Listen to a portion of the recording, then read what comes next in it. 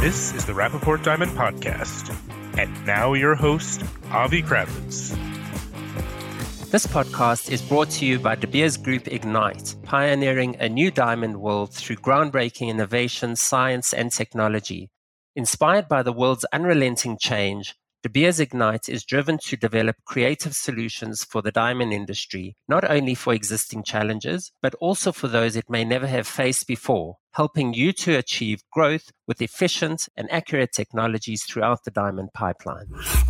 Hi, everyone, and welcome back to the Rappaport Diamond Podcast. My name is Avi Krawitz, and with me today as our special guest in the studio is Trevor Poulter, who is the Product Group Manager for identification and classification of polished diamonds at De Beers Ignite.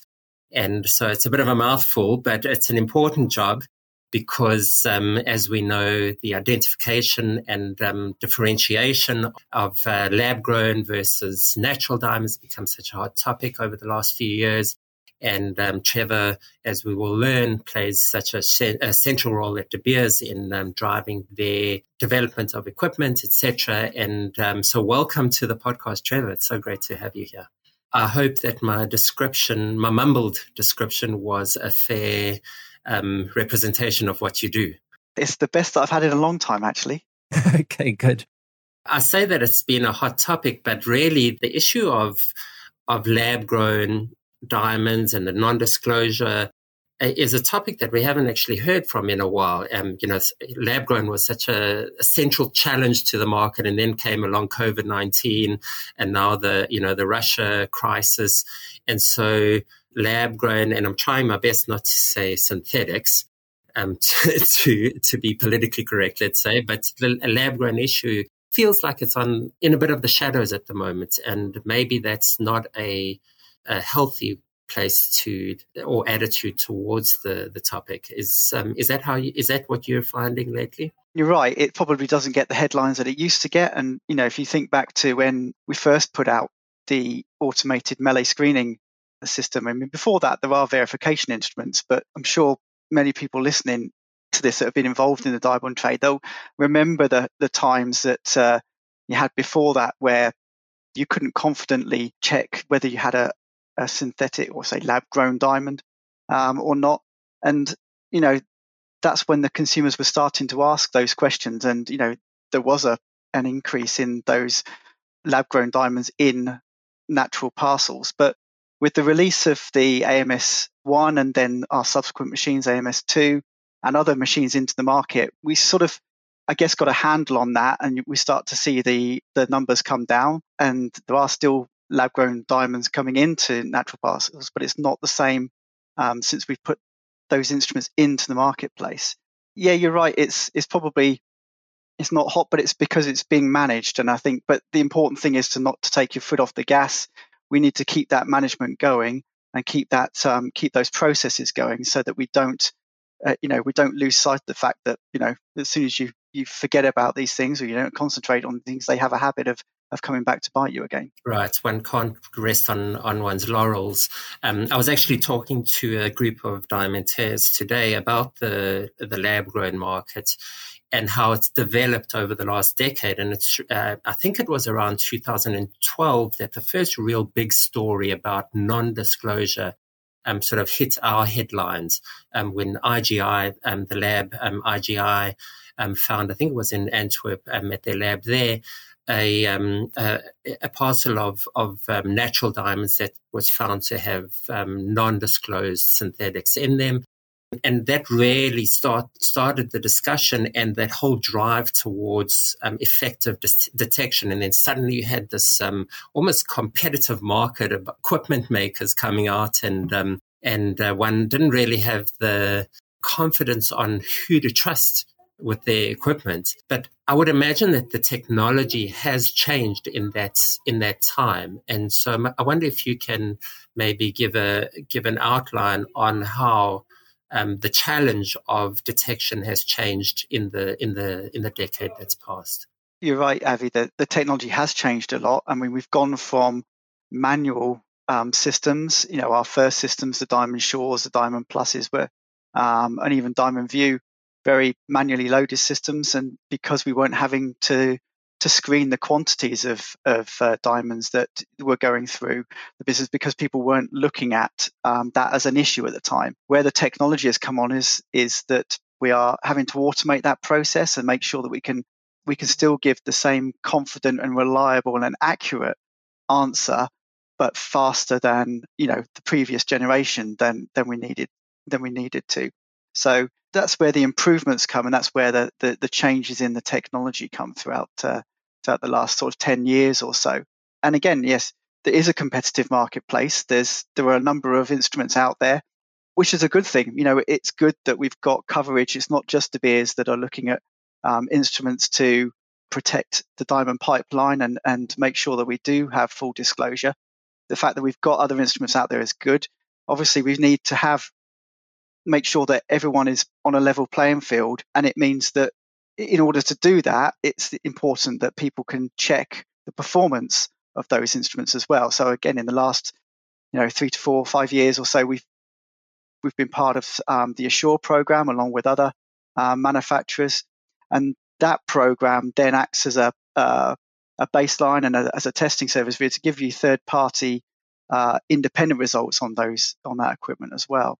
So yes, with a lot of equipment out there, there's a lot of choice, but at least there are systems out there to make sure that the buyers of the equipment can make an informed and confident decision.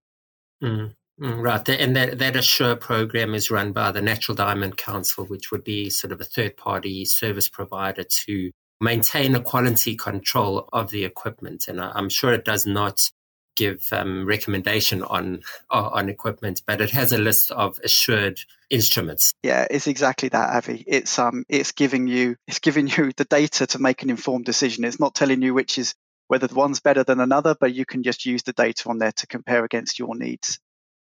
And so the primary purpose is to verify that it's a natural diamond or a lab-grown diamond. On either side. I actually remember a story that we wouldn't normally run on diamonds.net if it was the other way around. But the headline was that a parcel of lab-grown diamonds finds a natural diamond, an undisclosed natural diamond in it, which was a dog eats man type or dog bites man type of headline. Well, let me ask you this. As the equipment has evolved, what has driven that technological advancement? Is it just a matter of a tech play that we had the ability to improve our systems? Was the fraud that was taking place driving the industry to up its game in a sense and really be more strict on its systems? Yeah, so I guess it's a bit of both. The reason that we're driving the technology is, especially from a De Beers Ignite point of view, the reason we're pushing the technology and we're pushing it to its extremes is we've got a lot of clever people back in our research department, physicists and people that are using applied optics and laser physics that are pushing the game. And we're always looking for what the next challenge is. So we can't, again, back to resting on your laurels, you can't rest on your laurels. You've got to keep looking at what the next challenge is going to be. That's why the technology needs to keep moving forward. And that's where the new developments come. So in doing so, you're then allowing the fact that you can disclose confidently, whether it be diamond in lab-grown diamond or lab-grown diamond in diamond, but the consumer wants to know confidently what's in that parcel. So that's the important part, is that at the end of the day, it's the consumer that really wants to know what it is that's in the parcel they're buying, or the diamond that they're buying, or the watch that they're buying, or the jewelry that they're buying.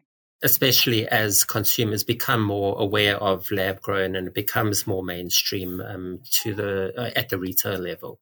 And we are seeing more retailers selling lab grown today. And that would be in a legitimate way. But how would one use the equipment to verify the source, in the sense of it's natural or man-made, of the diamond? Is that done at all levels of the distribution chain, being from manufacturing through to retail, that they're all have that responsibility to verify the stone and therefore would be using the equipment that you provide? Or is it just up to the retail really? It's important that we have a process in that diamond pipeline can cover for all of these eventualities, and it is down to that management of your process, and it's about how we are confident throughout the diamond pipeline that we aren't mixing by accident or otherwise stones into those parcels. So yes, it may be that a manufacturer would have to have it at the end of their production line or before it goes to their office in Mumbai, or from the office in Mumbai, maybe it goes to Antwerp. Or we need to make sure that whoever it is, if you speak to someone within that you're confident in your own processes, that that the diamonds that you're getting in and the diamonds that you're passing out are, what's in there, be it lab grown or natural. So it does need to happen through the diamond pipeline, but it's about that, putting that process in place from manufacturer or retailer or wholesaler. Make sure that they're happy with their process, and they can understand that what they're putting out to their customer, their next customer in the line. And I mean, you hinted to the fact that that we're seeing less non-disclosure in the production line today. I mean, as I mentioned, 10 years ago, it was the number one threat for the industry. There was this real fear of non-disclosure being mixed with parcel of natural diamonds, and particularly in the melee goods. And so how widespread is it today?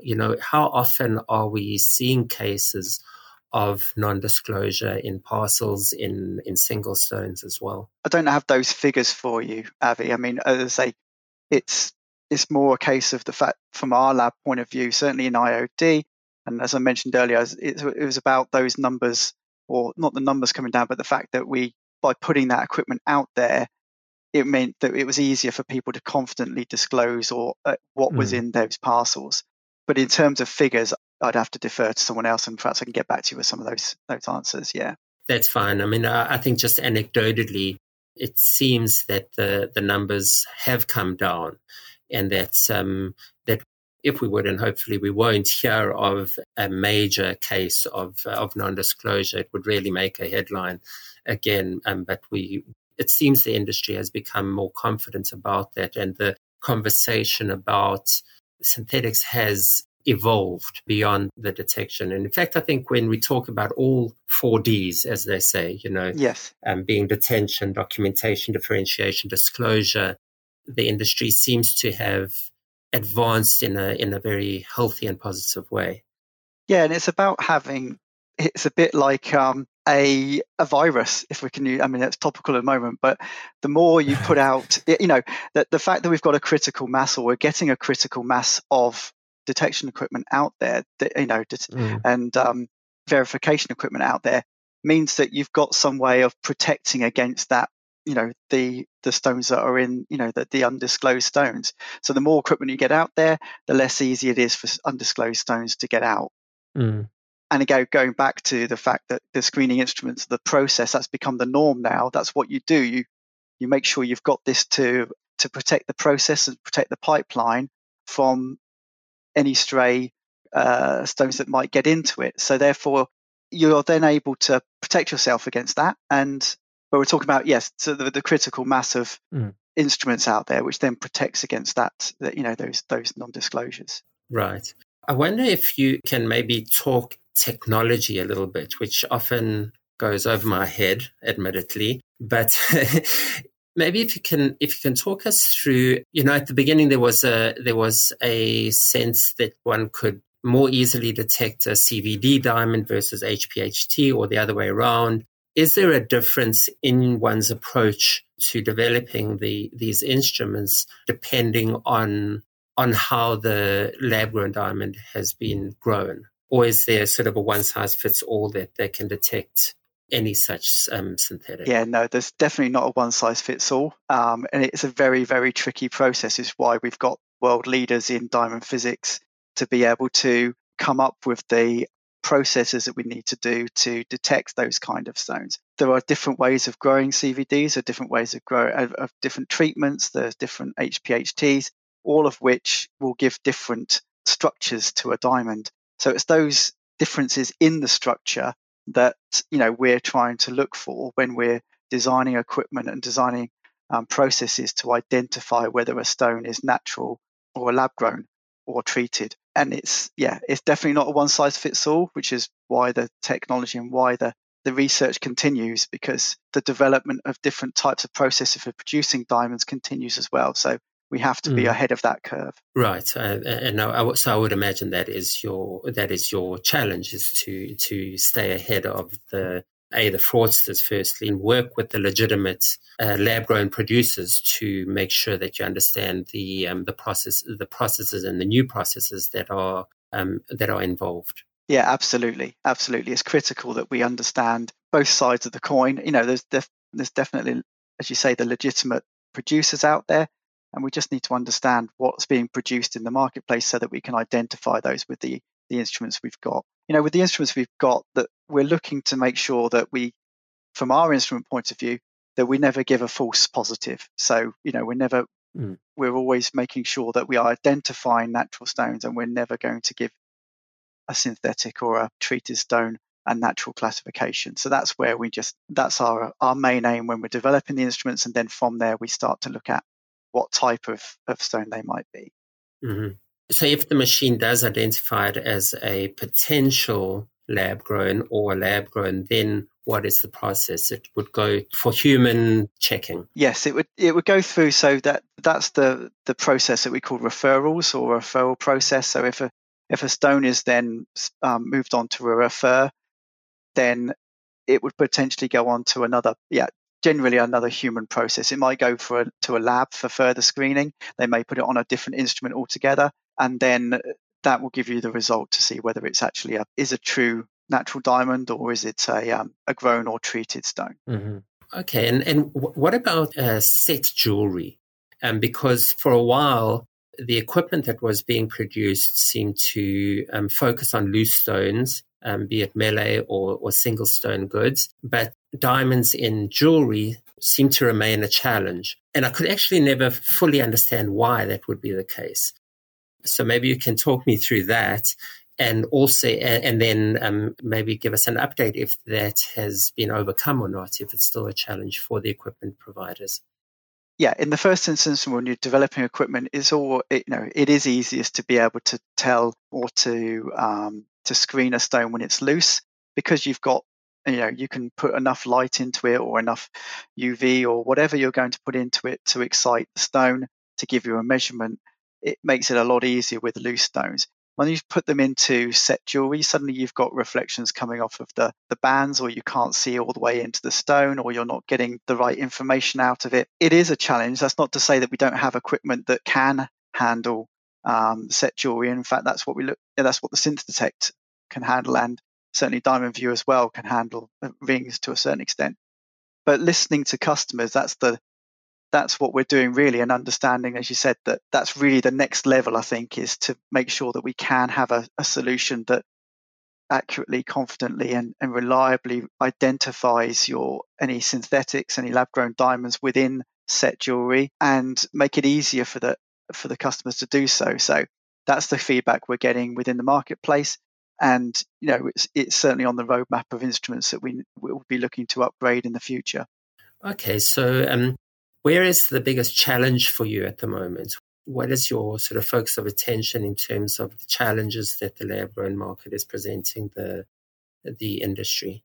I think the main challenge is around, I guess it's in that automation space. So the challenge is making sure that you've got an instrument that will give, ideally, again, the feedback we're getting from from the customers, and that's what we're looking at and engaging with more regularly now, is to understand what their needs are.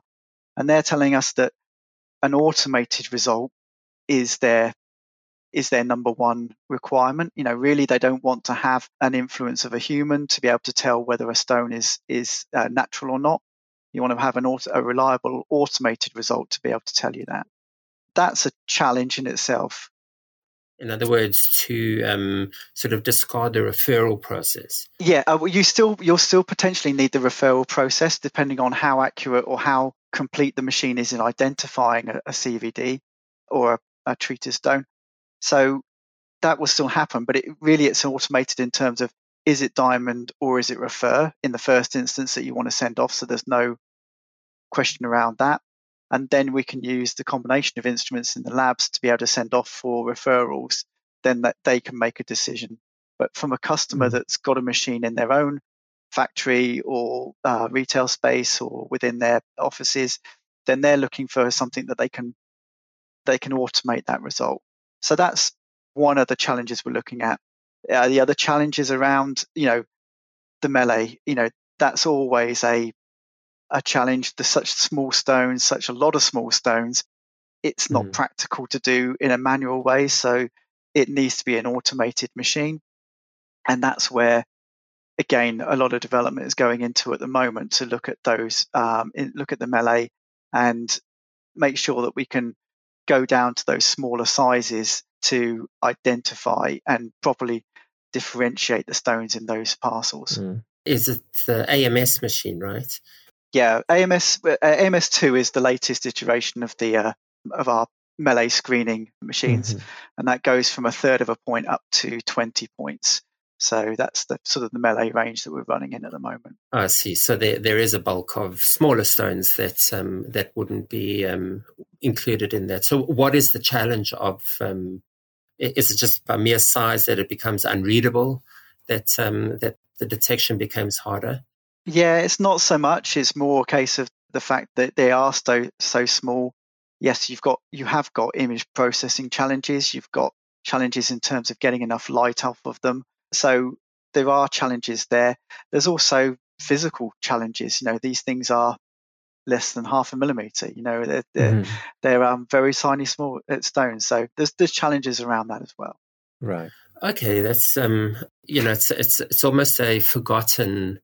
It's almost like a forgotten aspect of the industry, but it's really comforting to hear and learn that that the development is still ongoing, and I mean, because certainly the need is still there. One of the issues that I personally have in covering the lab-grown market is understanding the size of it and the growth of the market. I know that generally you're screening natural to look for potential non-disclosure of synthetics, but are you able to decipher the growth of the lab-grown market through the use of your machines? I wouldn't say through the use of the machines. I mean, the data is out there anyway in terms of how big the lab-grown market becomes. I mean, Bain's do a report every year on that. There's the Bain report. So I don't think you necessarily need to infer that from the screening market. I think there's enough data now, and the market's probably mature enough, especially with, as you say, customers are making that differentiation between natural and lab grown, that you have to understand what the size of that market is. I can't give you the exact figures, but I know they're out there in terms of being. No, I didn't expect you to. I was just wondering, because actually, from my point of view, it is still kind of the Wild West. In terms of it is a developing market. We know that more companies on all levels of the pipeline, from retail, wholesale, and manufacturing, are getting involved in the lab-grown market, and so that makes it a more dynamic environment. And I think for sure it's the same players as those who are selling natural diamonds, so it makes your job all the more important. And so I guess I should thank you for the work that you're doing. Firstly, it's greatly appreciated. I think these detection machines and equipment are playing a vital role in the industry, whether it's with De Beers or any of the other companies involved in the space. And don't forget, I mean, although there's a lot of noise coming out of the lab-grown market, it's still, relative to the diamond, the natural market, is still a very small space. But because there's a lot of news about it, people assume that it must be, there must be a lot of it around. But compared to the natural market itself, natural market is still massive in terms of that. So that's why, right, again, these instruments are important, because we need to make sure that we do differentiate between those, even when there's small amounts coming through. Right, and there is, given the difference in value, and we would expect that difference in value to increase over time, it increases the appeal of fraud, which again brings your role and others into play. So Trevor, it's been a thrill to have you on the podcast. Thank you so much for joining us and giving us your insights to this important segment of the market. No problem at all, Avi. It's been a pleasure.